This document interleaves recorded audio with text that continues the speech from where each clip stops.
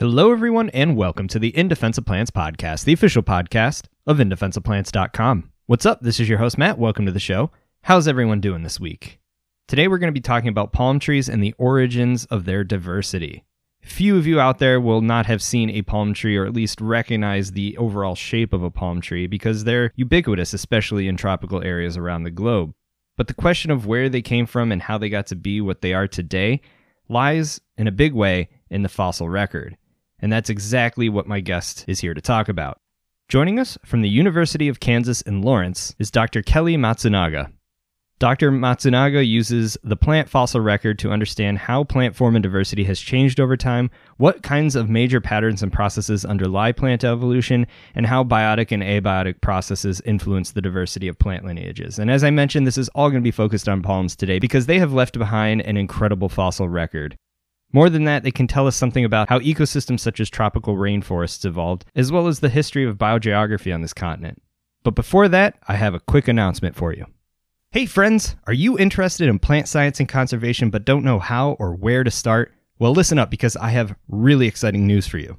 In 2022, the Oak Spring Garden Foundation will award their annual Early Career Fellowships, which includes 2 plant science-related fellowships. The first is the Fellowship in Plant Science Research, and this will be awarded to one plant scientist with preference for those working on organismal plant biology. So if you have interest in a specific type of plant, a genus, maybe a species, that's the one for you. The second is the Fellowship in Plant Conservation Biology, which will be awarded to one plant conservation biologist who is working on projects to conserve plants, as well as the landscapes and ecological systems that they comprise. Now, my favorite part about this is both of the fellowships will include a $10,000 individual grant and a 2 to 8 week stay at the Oak Spring Estate in Upperville, Virginia. I have been to this estate. It is amazing what's going on there. There is so much potential, and I must say the accommodations are quite cozy. This isn't your average field station, people. Best of all, there is no entry fee to apply, and applicants that are not selected for the fellowship can opt in to be considered for the interdisciplinary residency program, which includes a 2 to 5 week stay on-site with another individual grant. Now pay attention, this is the most important part. Applications are due by July 15th, and the residents and fellows will be selected by committees of relevant professionals. To learn more about these fellowships and or the residency programs, please check out their website, osgf.org. Once again, that is osgf.org. All right, everyone. Thanks for listening. Back to the show. All right, I highly recommend you check out those fellowships, but let's get on with the show. Without further ado, here's my conversation with Dr. Kelly Matsunaga. I hope you enjoy.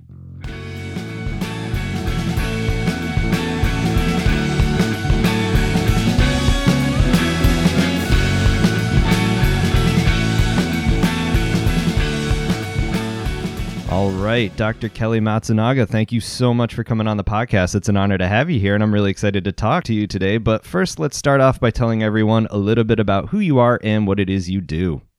Great. Thanks for having me on the podcast. My name is, as you just said, Kelly Matsunaga. I'm currently an assistant professor in ecology and evolutionary biology at the University of Kansas, and I'm also curator of paleobotany in the Biodiversity Institute, which is sort of the collection of natural history museums here at KU.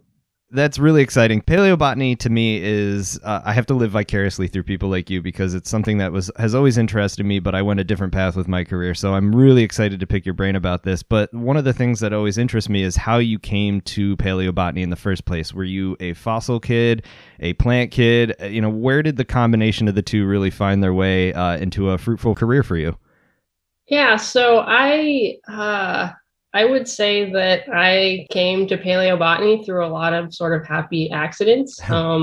I was not a paleo kid or a plant kid. I got interested in plants when I was in college. I was not a science major, but we all had to take some kind of intro biology course as a general education requirement. And so I took introductory botany, and that's what really got me interested in plants.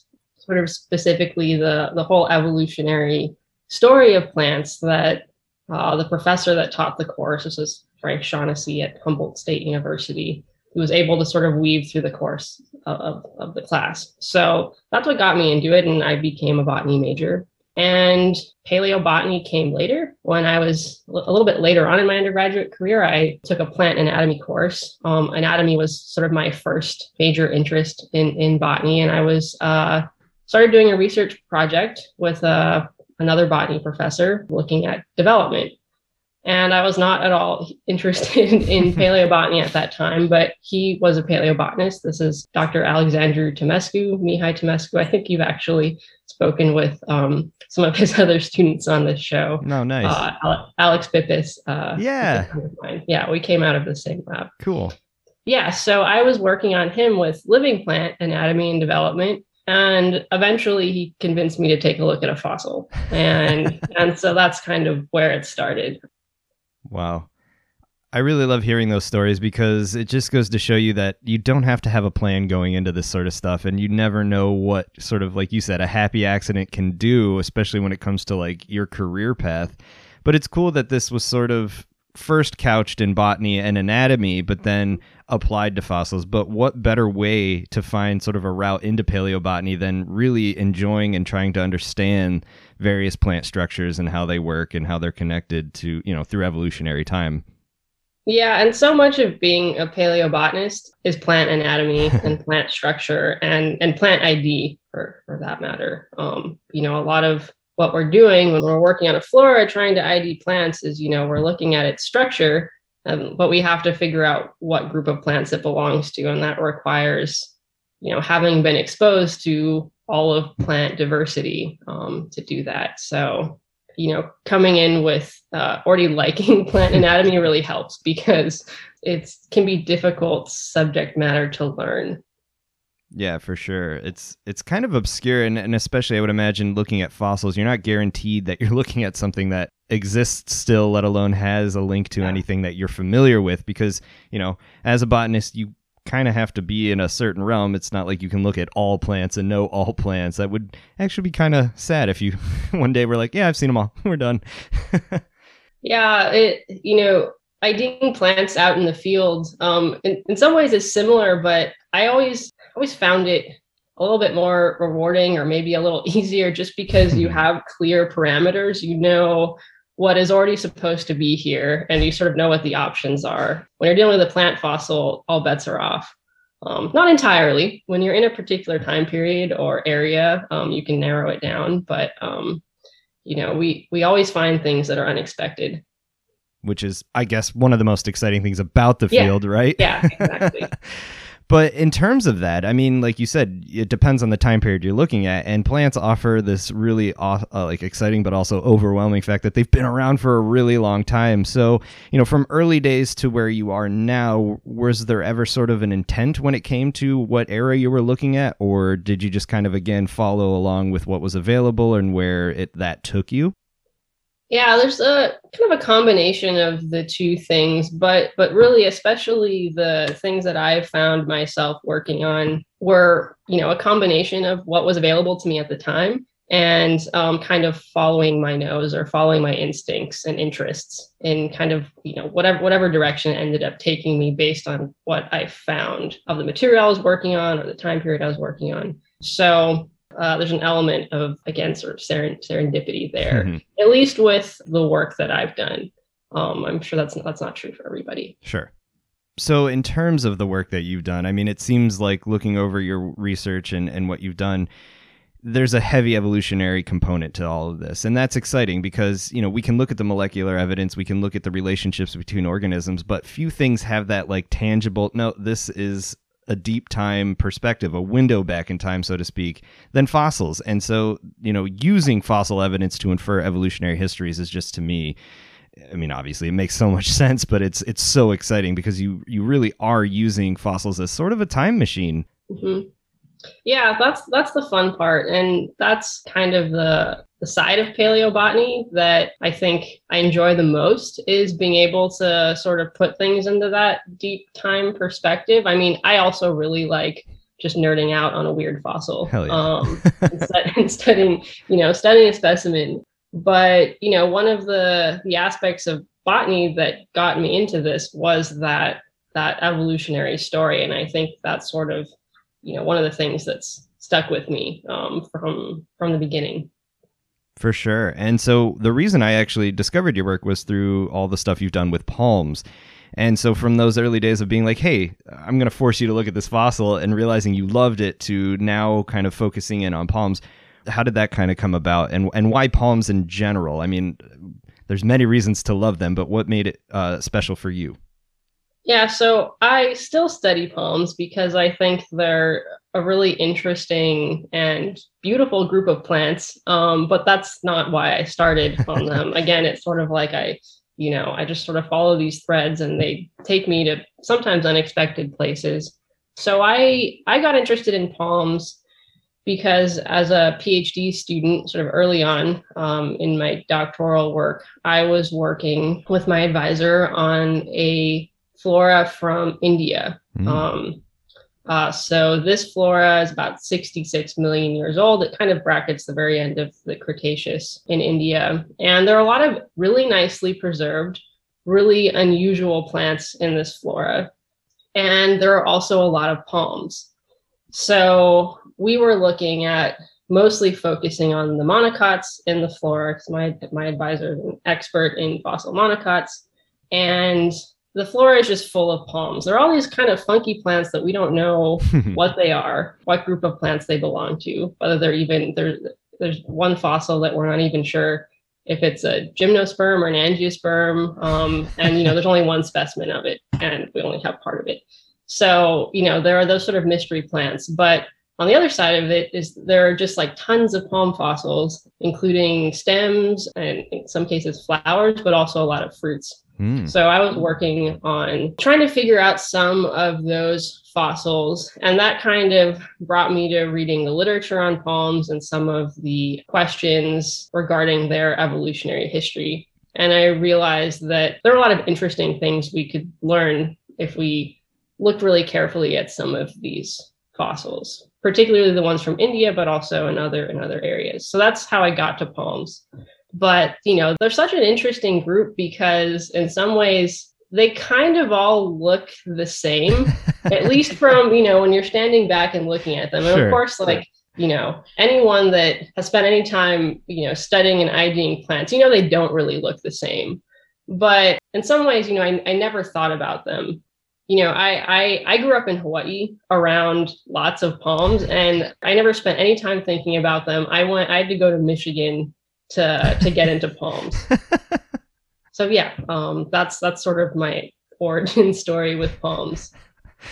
I love it. And you know what? It's a really refreshing and honest take. I'm glad you admitted to that. But I mean, here's a career built around something that, like you said, charismatic. I think even the non-botanically inclined among us can point and say, that's a palm. But I mean, I'm obsessed with plants, and even I kind of feel like I can't tell really one from another. And you just start to get this idea of like, what are you even looking at when you're distinguishing these things?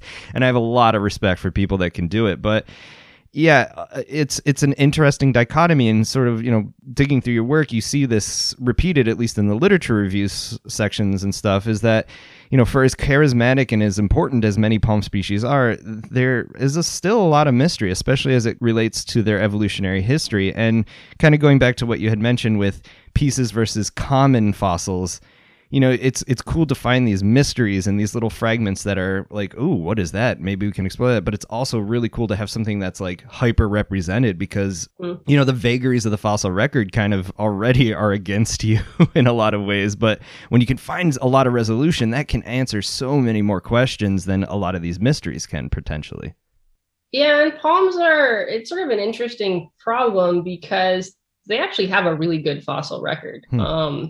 At certain time periods, you can pretty much find them in almost every fossil flora, even if, whoever's describing the flora doesn't make a big deal out of them. A lot of times they're there.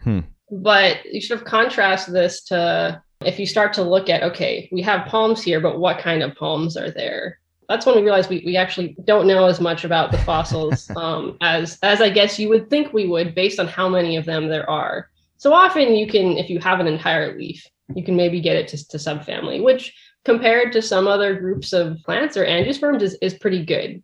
But, I had sort of hoped we could do better, especially if we looked at reproductive structures. Right. So fruits, flowers, things like that, because if we could kind of nail down or at least refine, when all of these different lineages of palms actually originated, that we could use that later on to ask some more general questions about, the factors that have contributed to their evolutionary history and, their success in the tropics today. So. Right. And so really it sounds like finding those fruits and flowers are vitally important to answering those questions versus, leaves or I hesitate calling it wood in front of an expert, but trunk stuff. Yeah, trunk stuff, stems. I focused on fruits and flowers because, they're sort of the low-hanging fruit. Oh, God. Puns are welcome. Puns are welcome. I walked right into that. But I'm not entirely convinced. I'm not at all convinced that especially the stems are not useful in that respect. There's a scientist that did his doctoral work looking at the anatomy of palm stems. This is Roman Tomas, and was able to put together a really nice data set. And so he has a few papers in which, they looked at some fossil palm stems and were able to get them into sort of subfamilies, tribes, smaller groups, things like that.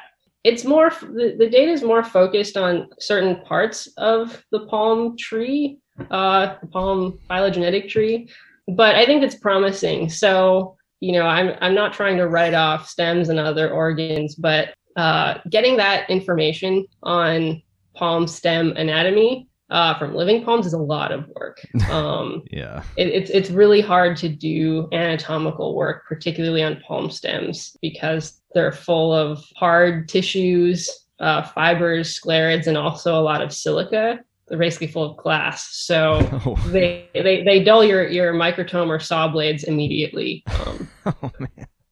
Yeah. So actually, historically, some of the ways people have prepped palm stems for anatomical study is actually similar to how geologists study rocks. They make thin sections essentially by embedding and then grinding them down thin. Wow.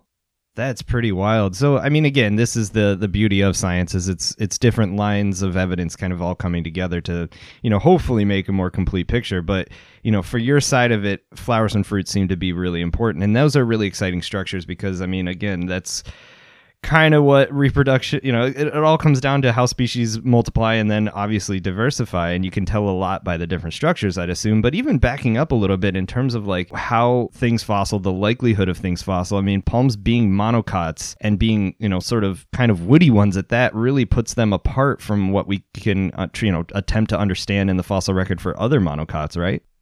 Yeah, certainly their habit as being, well, not all of them are trees, but Sure. A lot of the ones in the fossil record are trees. And also the environments they're growing in and things like that, I think, do contribute to them having this amazing fossil record and the fact that they've been widespread just geographically for a long time.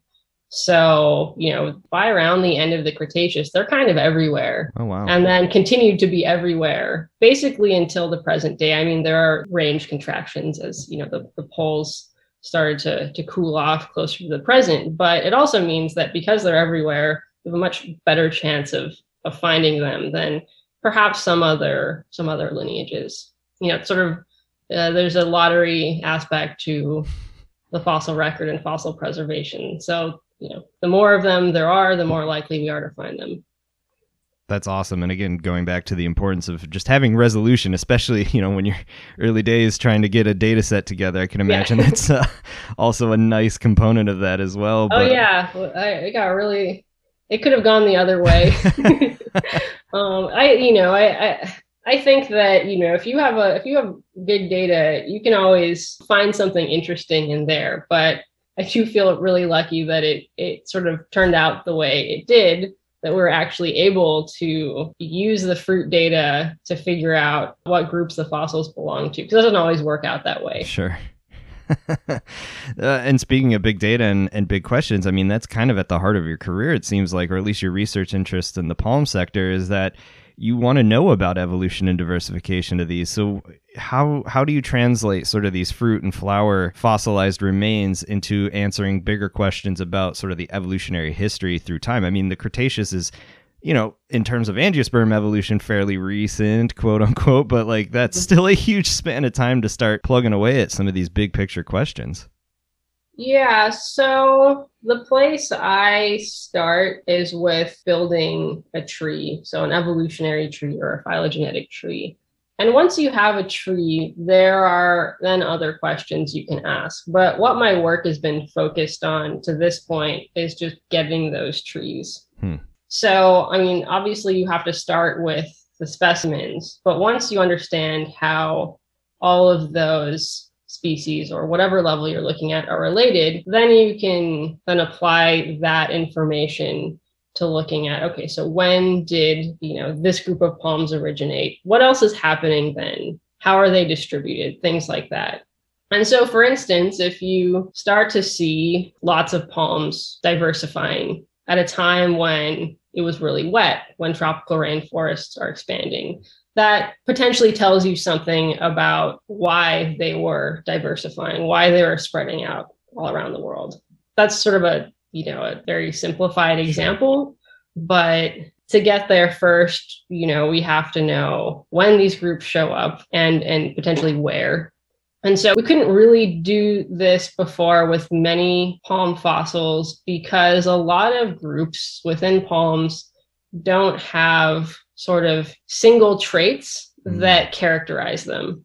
So if you look at a fossil, you see this trait and you know immediately, oh, it goes to this group of palms. It's not the case for most of them. It is for one group, but for most of them, you really have to do the analysis, at least to get at that kind of resolution.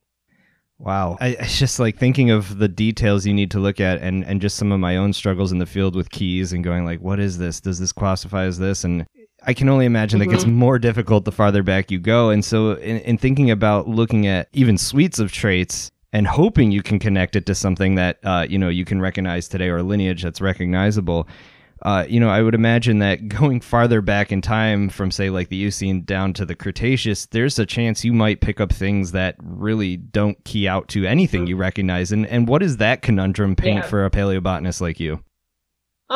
I think it's really interesting when we find the things that don't fit in. It can be irritating at first because, we sort of want to be able to say what something is. But I think the species, the fossils that are completely extinct and that, we don't see anything like them today actually can tell us a lot more in the end than finding something that, is an exact replica of a living species or a living genus.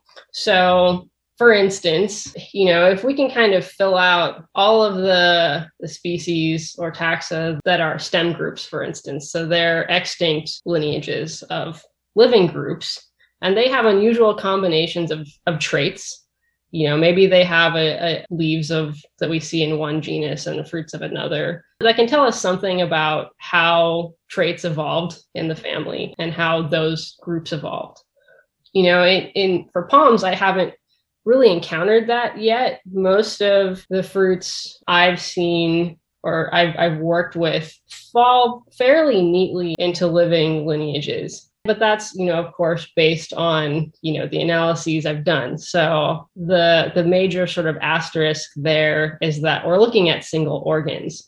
And so if we were to have the entire plant, would it still go into those groups? Would we see more unusual combinations of characters? We just don't know. And, so for now, we just have to take our results as they come. But there's always that possibility. And that's also why paleobotanists like to be able to develop ideas or concepts of the whole organism. So not just a fruit or a flower, but the fruit plus the flower plus the stem plus the leaves, all of those things. Yeah. Again, I could see that this sort of balancing act between frustration and excitement because it's always new things. It's always something really exciting that, again, you're the first to see it in sometimes millions and millions of years. But I would assume the odds of finding sort of articulated structures that are associated with bigger organs, it's probably pretty rare. I mean, I don't know what I'm talking about, and it might vary from region to region. So for palms, we almost never find them together. Darn. And that's often true for larger plants, especially those that shed organs during their lifetime. we rarely find them fully articulated. Smaller plants, there are cases, where we basically have the whole thing compressed and things like that. But usually that instinct is correct that we usually don't find them connected. So the way we put them back together is often, especially for larger plants, by finding smaller or subsets of the plant connected. So maybe you find a fruit or a flower attached to a stem or a leaf attached to a stem. Then you find that stem attached to another structure. And so you kind of, you're putting those links together. In other cases, instead of finding things physically attached to one another, another thing people look for are shared traits that are sort of unusual and distinctive. So there's a sort of a classic example from 1800s in paleobotany of developing the concept of seed ferns. This idea originated when the paleobotanists studying these fossils realized that the seeds they were looking at had these really unusual glandular sort of trichomes or hairs on them, these glandular structures. And they never found them associated with these leaves that are sort of fern-like. But those leaves and also the other organs also shared those same types of glands. So based on the presence of these sort of unusual structures, things that are not common, that you don't find in other species or other taxa, based on their presence in these sort of disarticulated organs, they're sort of able to put the plant back together using those lines of evidence. So those are kind of the two classes of how you put disarticulated fossil plants back together. You look for shared traits and usually very unusual traits, or you find them physically connected in sort of a piecemeal kind of a way. Or you get extraordinarily lucky and you find a gorgeous fossil that has everything connected or almost everything connected. Oh, and those days must feel exceptionally good. And they happen. But yeah, not as often as we would like. Sure. Rare treats, but treats nonetheless. But, what I like about reveals something about the process of all of this. And it's not like you're pulling rocks out and going, oh, I know what this is. This is here. We'll just kind of take a picture of it and write the paper up. It's done. There really seems like there has to be a lot of time spent with the specimen, just looking, observing, hyper detailed sort of detective level studies of these features to even start to get an idea before you start making the measurements and descriptions and even thinking about writing the paper. But that in and of itself, like as someone that, like, I would assume you really enjoy that part of it, that's got to be a whole chapter of this work that goes unseen, but is really fun. Yeah, and you kind of have to like it. Or, you have to like the work or the work doesn't get done. But yeah, I think pretty much any paleobotany paper you look at has that element behind the scenes. And sometimes it's upfront in the paper. It depends on, the type of study it is. But yeah, there is a lot of that sort of detective work phase, which can be really rewarding. And I'm early in my career, but, there are very experienced paleobotanists that, have worked on a group or have worked on an area for so long, they can look at a specimen, they know exactly what it is immediately. So, I'm not there yet for most of the systems I work in, but being able to do that comes from having gone through this process many times over and over again. So. Sure. I guess like the modern example is when I go out with some of the more seasoned botanists and they have memorized pages of keys and I'm like still pulling apart my book going, I don't know what this means. What's a thirst? They know exactly what trait to look for. And maybe they can even see it just from, 10 feet away or not, or they go up there and take a look at it. But yeah, it's very much the same thing. Yeah. And so the tree building aspect of your work, I mean, that in and of itself is really interesting and something most people have no experience in doing. And so how do you go from these descriptions of, after you've analyzed the fossil, written down everything, where do you start to begin to put trees together? I mean, there's an obvious connection with shared characters there, but to build a phylogenetic tree, especially through time, that sounds very alien to me, I guess, as someone that has no experience doing it. So the way we do it for fossils, or if we want to do this with fossils, I mean, if you're just looking at living species, you start with something like DNA data. Mm-hmm. In the past, before we got really good at sequencing DNA, we also used morphology and anatomy. And so for fossils, all we have is the structure of the fossil. So we have anatomy, we might have sort of gross morphology, and we don't have DNA pretty much ever. Bummer. Maybe in some very rare cases of relatively recent material that is not entirely fossilized, but we never have DNA. So we start with morphological and anatomical data, and we put together a data set based on that. So what I mean is that we first figure out, okay, what are the fossils we're going to include? Is it one? Is it many of them? The group you're looking at is extant. If it still has living members, then you decide what living species you're going to include. You can also do this with entirely extinct groups of organisms. So you choose all of your species or genera, or whatever taxonomic rank you're going to be looking at.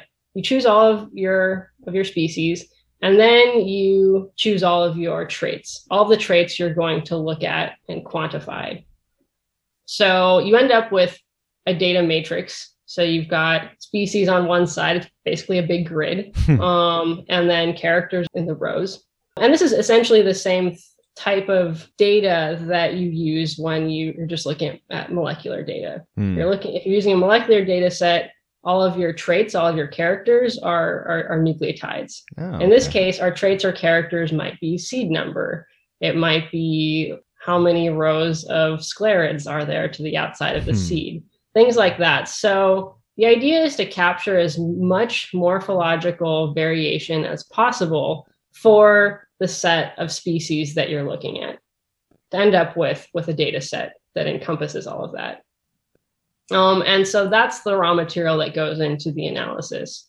There's a whole process of selecting traits that you're going to what we call score. So when you look at a specimen to see what trait it has and how you're going to add that to your data set, that's called scoring. So when you go through and score all of the species, you have to first decide what traits you're going to look at, how you're going to define them. A lot of what we work with are what are called discrete traits. They're not quantitative in the sense that, it's like measurement data or numbers on a continuum. These are things that we have to draw boundaries on ahead of time. Right. You can use continuous or numerical data, but it's a little bit trickier with some of the programs that we typically use to analyze the data sets. But anyway, those types of data are both available to us from the morphology. So yeah, we end up with a morphological data matrix. In my case, because I'm working on a group that is still alive, I also take DNA data. And part of the reason is that sometimes the morphological data, when you build a tree with it and you build a tree with the genes, they don't match up. So for a group like palms, I combine data sources. So I use both DNA data to reconstruct the relationships among living species, and then allow the morphological data to determine the placement of fossils among living species.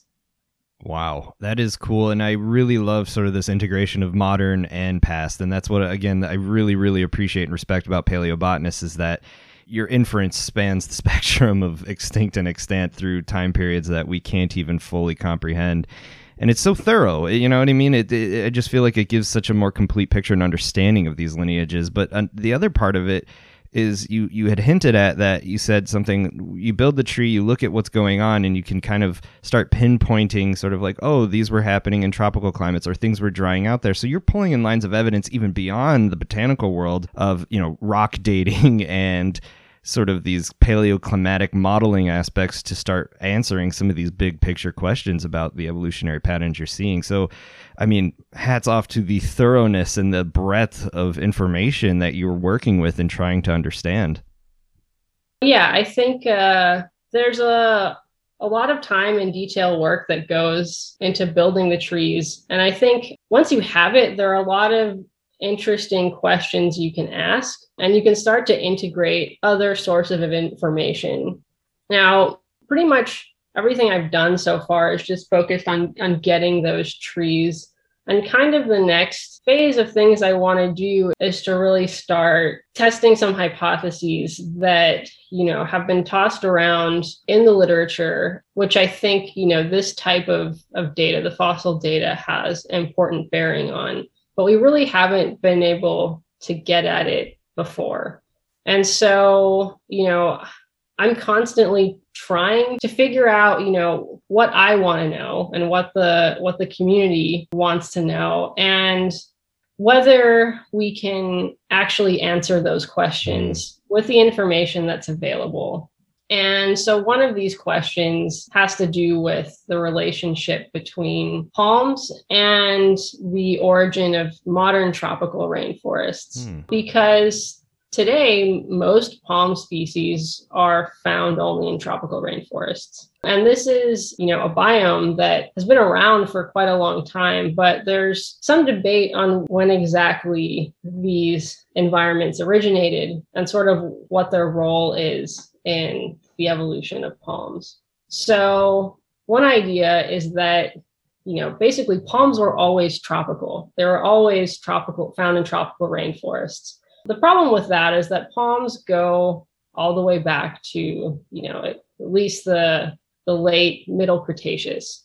And a lot of people are not convinced that these types of environments were around at this time because there isn't a lot of sort of direct evidence for them. That's not to say that they couldn't have been around or were, not sort of restricted to certain regions or areas. But the evidence as far as their extent is sort of mixed. We really start to see them take off later on in the Eocene. So there are several possibilities. So palms were always tropical. And, when these environments really expanded during the Cenozoic, palms sort of went with them. Another option that I want to explore, and this is totally reasonable, is whether palms might not have arisen in tropical environments, but later sort of took off when those environments started to spread around the world. So this sort of relationship between palms and the origin and changes in tropical environments through time, I think is just a really fascinating thing that we can now start to look at using the fossil record and also integrating different areas from plant biology and evolutionary biology. Right. And what interests me the most about those kinds of questions is that these ideas or hypotheses have been put forward. And a lot of times it's, okay, we have scant evidence, or maybe because of this one area, we feel it could be this way, but then someone can look in another direction and go, well, it could also be this way. But until you can build those data sets, it's really hard to actually answer those. And it kind of it's a really cool place to be sort of on the forefront of building enough of a data set to start really chipping away at this, depending on the region you're looking at. But it also is interesting because, yeah, I mean, you do kind of just associate palms with tropical climates nowadays. And the question then becomes is this the pattern that's always been, or is it not? And both of those are really exciting, whether, you have evidence for one or the other. Not getting too attached to one in particular can open the door to some really kind of like goosebumps moments in evolutionary ecology. And, again, connecting it to what we see today, this idea that, palms are pretty darn old when it comes to angiosperms, and what have they been doing? And what we look at outside when we see a palm, are you a more recent thing, or is this something that your ancestors have been doing for a very long time? I mean, all these things are super exciting, and it's great to kind of be on the forefront of that.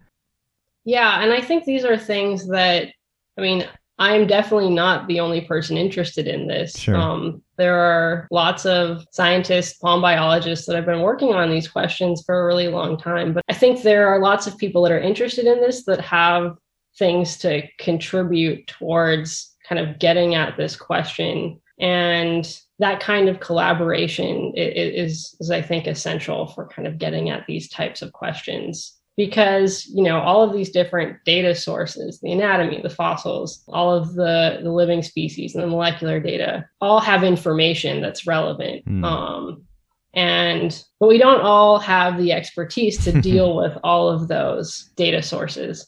So, yeah, I think for things like this, collaboration really becomes key.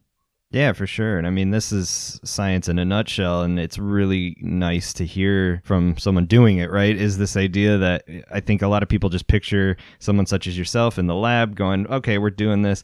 I figured it out. I'm writing it. I'm publishing it. But what you just outlined there is like everyone needs to come to the table. And it's cool to hear, especially disparate fields talking to each other. You know, I can't think of things that are less similar in my mind than necessarily looking at sort of the molecular analysis of a genetic material and then what you're doing with a fossil, but they can inform one another. But also just trying to understand palm diversity both today and, you know, however far back you want to go. I mean, that in of itself requires so many different people to come to the table, and, you know, collaborations, they need to happen, right? Yeah, exactly. And, you know, as far as the fossil record goes, you know, there are always going to be limits of what we can understand from them. You know, there are some questions that are just unanswerable. Mm-hmm. Doesn't mean we can't go after them, because we usually don't know when there's a question that, you know, we just can't address. And so I think it's important to also pay attention to how much information you can really extract from your data, and sort of be honest about that too. I mean, this is something all scientists do, but, you know, there's sort of the hope and then there's the reality. But, you know, I do think that there's a lot more we can get out of the fossil record. And so just going to keep chipping away at it. Certainly. And so for your work, particularly for the trees that you're building, are there regions of the world that interest you more or are more useful, or are you just trying to get as much from a variety of places as possible? I mean, again, I'm completely ignorant to how this process works. So how do you start to kind of pick and choose or go after this information? Yeah, so there are two aspects to it. There's a lot of the work we've been talking about, which is, you know, getting really nice fossils and putting them into our trees. For those, it would be nice if we could get those kinds of fossils from many different places in the world, but in a lot of cases we can't. So that tends to be a little bit opportunistic. You know, you have a really nice fossil and you take advantage of that. Now, there are lots of places I would like to have those types of fossils from. But sort of the other aspect of sort of getting at these questions has nothing to do with the trees and nothing to do with the phylogeny. It's just compiling data on where fossils are in the world and when in the fossil record. So kind of, you know, surveying the literature, surveying what's in museums, just to get occurrences. And just from that even if you don't know where in the tree these fossils belong to, you know they're palms. And so you can start to sort of map out where all of the palms are at different periods of time. And then if you can take into account, you know, certain factors that may bias that data, you can then potentially get at how their range has shifted through time and sort of when, and again, attempt to correlate that or relate that with other factors, environmental, biotic, things like that. So those are the sort of two sides to it. You know, there's the phylogeny, the tree-based approach, which is, you know, taking those really special fossils, getting them into the tree to figure out when different groups originated. And then there's sort of the broader look at just the geographic and the temporal component, which you don't need to know much about your fossil other than it's a palm to be able to use that. Sure. And, you know, we hinted at some of the ideas you really want to start testing with this data set. But even before you get there, I mean, the sheer amount of data you're pulling together, as you just outlined, can already start to give you some of these patterns or interesting patterns to start looking at even before you really start jumping into the analyses that you want to do. And I would assume that as you're putting these trees together with both modern and fossil remains, you start to see certain groups that, you know, may not have ancestors or may not directly be linked to something that lives today, but others where you can kind of see a trajectory. And so, you know, are you already starting to find interesting patterns in the data just in terms of diversification for, you know, certain lineages were really common back in the Cretaceous. Today, it's, you know, the representatives of a handful of those or something like that? You know, I think at this stage, we don't have enough specimens to really start to get at that. One thing that, however, that like a single specimen can tell you is where a group was in the past. And so one of the things we kind of see repeatedly is that the groups that we recognize today and that we can find in certain areas of the world previously, had very different geographic ranges. And especially because our climate's really different today than it was in a lot of the past. It's much colder at the poles, so you have these latitudinal gradients in temperature and things like that. So palms are much more restricted today just because of that, because most of them are completely frost intolerant. So their natural ranges just don't extend into higher latitudes. So in some cases, because climate was warmer and those temperature gradients were shallower, so poles were warmer and things like that, we find palms in areas that we just don't find them today. So there's that side of it that, you might find palms in Alaska and things like that. Wild. But also, even in more equatorial regions, finding lineages of palms in areas where they don't exist today. That's information we can start to get at with relatively few fossils for which we know their relationships. But as far as anything related to abundance or diversification, we don't have the material at this point.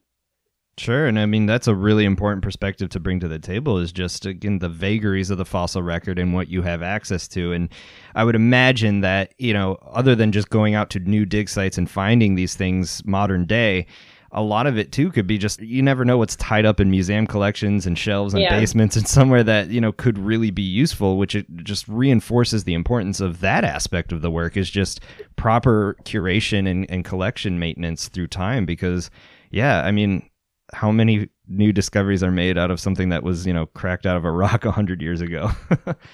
Yeah, people make new discoveries in museum collections all the time. And, sometimes material is collected and maybe it's been unpacked and placed on, in drawers, but not much else, right? So I think there's a lot of stuff sitting in collections that's potentially really valuable. But I think also, we really do need to keep collecting specimens, and not just for palms, but to get at a lot of these pressing questions in paleobotany or plant evolution. We also just need new material. We need to keep doing field work, and we need to look at the specimens.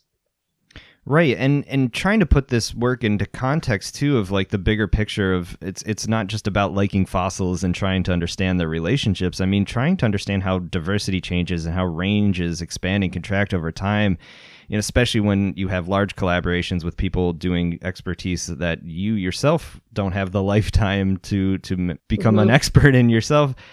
These answer bigger questions about life and how life responds to changes, especially radical ones like humans have wrought on the planet at this point in time. These are really, really important questions to try to start teasing apart.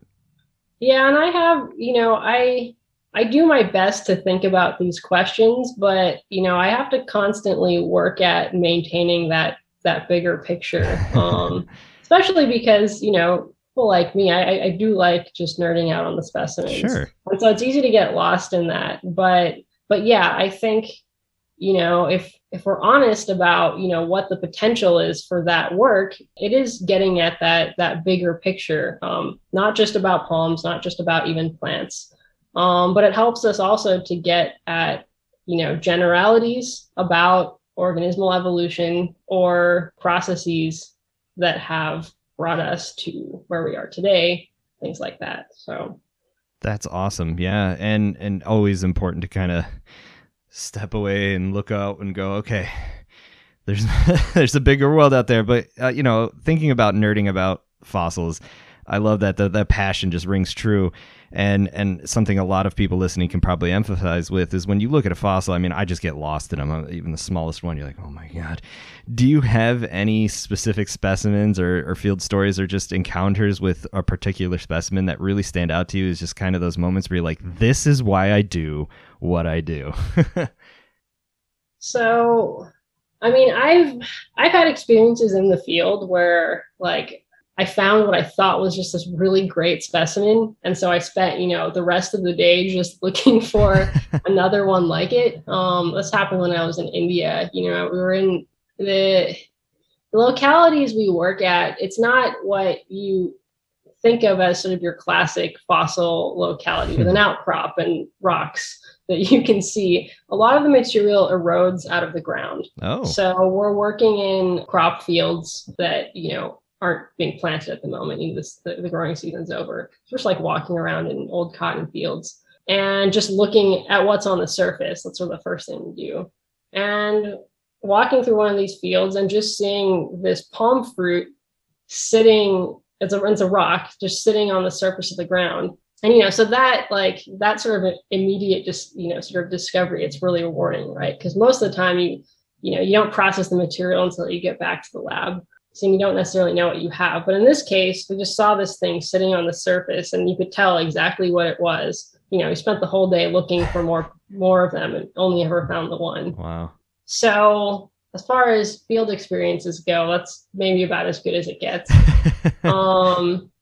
But one of I think the best parts of studying a fossil specimen, especially when you've been working on it for a while, is finding something new and interesting in it that you hadn't noticed before, and which allows everything to fall into place. So in one of the fossils I worked on, this is a paper from a couple of years ago, we're trying to figure out, it's palm fruit, we're trying to figure out where it goes. And this is part of why we ended up doing this big CT survey of all palm fruits to build this data set. But it had traits that could have placed it in one of several groups of palms, none of which were closely related. So like, it could go here, it could go here, it could go here. Like, I don't know. And that's really frustrating. But one method we, at least in the lab I did my PhD in, we use a lot is micro CT. So we were micro CT scanning these specimens because we get 3D models out of the CT data, and then we can slice them any which way. We can generate 3D models of certain structures. You can kind of do like digital dissections and things like that.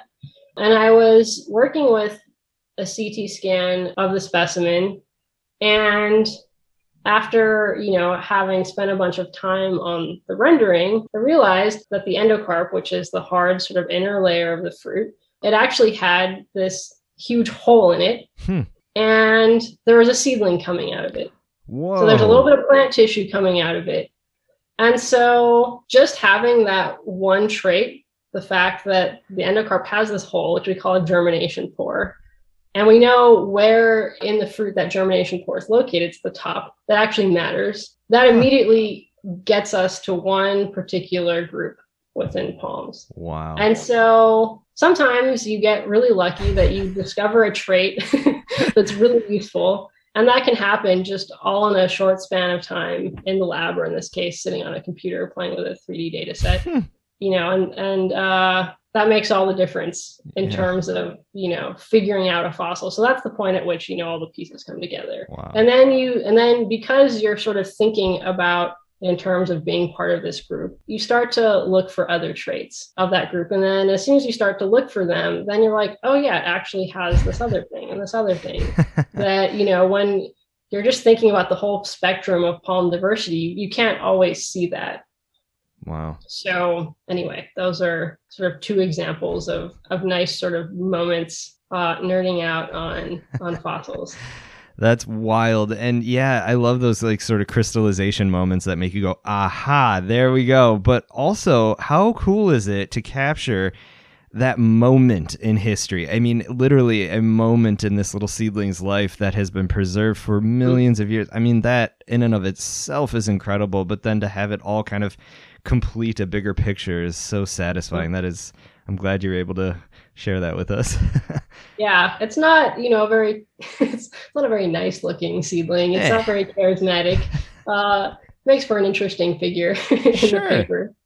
But yeah, that happened to be a really useful trait. 'Cause sometimes you stumble upon traits that are interesting and you're like, well, it doesn't really help that much. Cool, but what do I do with this? Yeah. Yeah.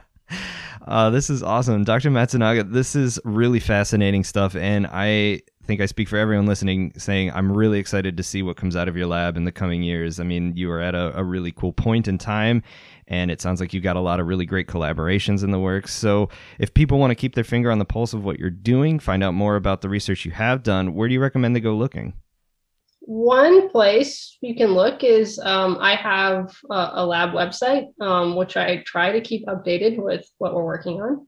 Also, a great source of information on just what paleobotany is up to at KU. You can go to the KU Biodiversity Institute website and go to our division. So I am one of several paleobotanists here at KU. There's another curator of paleobotany here, Brian Atkinson. We have a number of students, and we also have an awesome collection manager, Rudy Serbit. So excellent. There's a lot of paleobotany happening here. And so if you go to the website, which I think is being revamped this summer, you can keep up with us there. Yeah, I think this is a really amazing place to do paleobotany because there's such a long history of it here, and there are so many of us. It's not just me. So, oh, that's great. And I might have to bug you a little bit more after this to track some of them down to pick their brains as well. But I'll put up links for everyone that's interested, so that way they don't have to stop driving their car to write them down. But thank you so much for taking time out of your schedule to talk with us. This is really exciting, and I wish you all the best. And obviously, open door policy. Anytime something new or exciting happens in the world of paleobotany, palm evolution, that sort of stuff, reach out, because you're welcome back anytime to talk to us about it. Awesome. Thank you so much for having me. It's been a lot of fun just chatting with you about this. Great. Well, hang in there, stay healthy, and happy paleobotanizing. Yeah, you too. Cheers. All right, that does it for this episode. What a fascinating topic to study. Once again, make sure you check out those wonderful fellowships over at the Oak Spring Garden Foundation. It's osgf.org. There's a lot of opportunities there for early career scientists. Also, consider supporting this podcast over at patreon.com/indefenseofplants. Patreon allows me to keep making this show each and every week for you for free. In fact, speaking of patrons, I have a shout out to a bunch of new producers on this podcast. A big thank you to Marcel, Tommy, and Amanda. All of them went over to patreon.com/indefenseofplants and signed up at the producer credit level. So they're getting all of the amazing kickbacks we have to offer over there, including access to multiple mini bonus episodes each and every month. So once again, if you're enjoying this podcast and you want it to continue to have a future, consider supporting us over at patreon.com/indefenseofplants. You can also pick up a copy of my book, In Defense of Plants, An Exploration into the Wonder of Plants, wherever books are sold. I thank everyone that's purchased a copy thus far. It means the world to me, and I really hope you're enjoying it. Finally, we also have lots of customizable merch for sale over at teespring.com/stores/indefenseofplants. All of this helps support the show in one way or another. So thank you to everyone that's done it so far. But that is it for me this week. Once again, thank you for listening. Make sure you hit that subscribe button. But hang in there, stay healthy, and get outside if you can. But until next week, this is your host, Matt, signing out. Adios, everyone.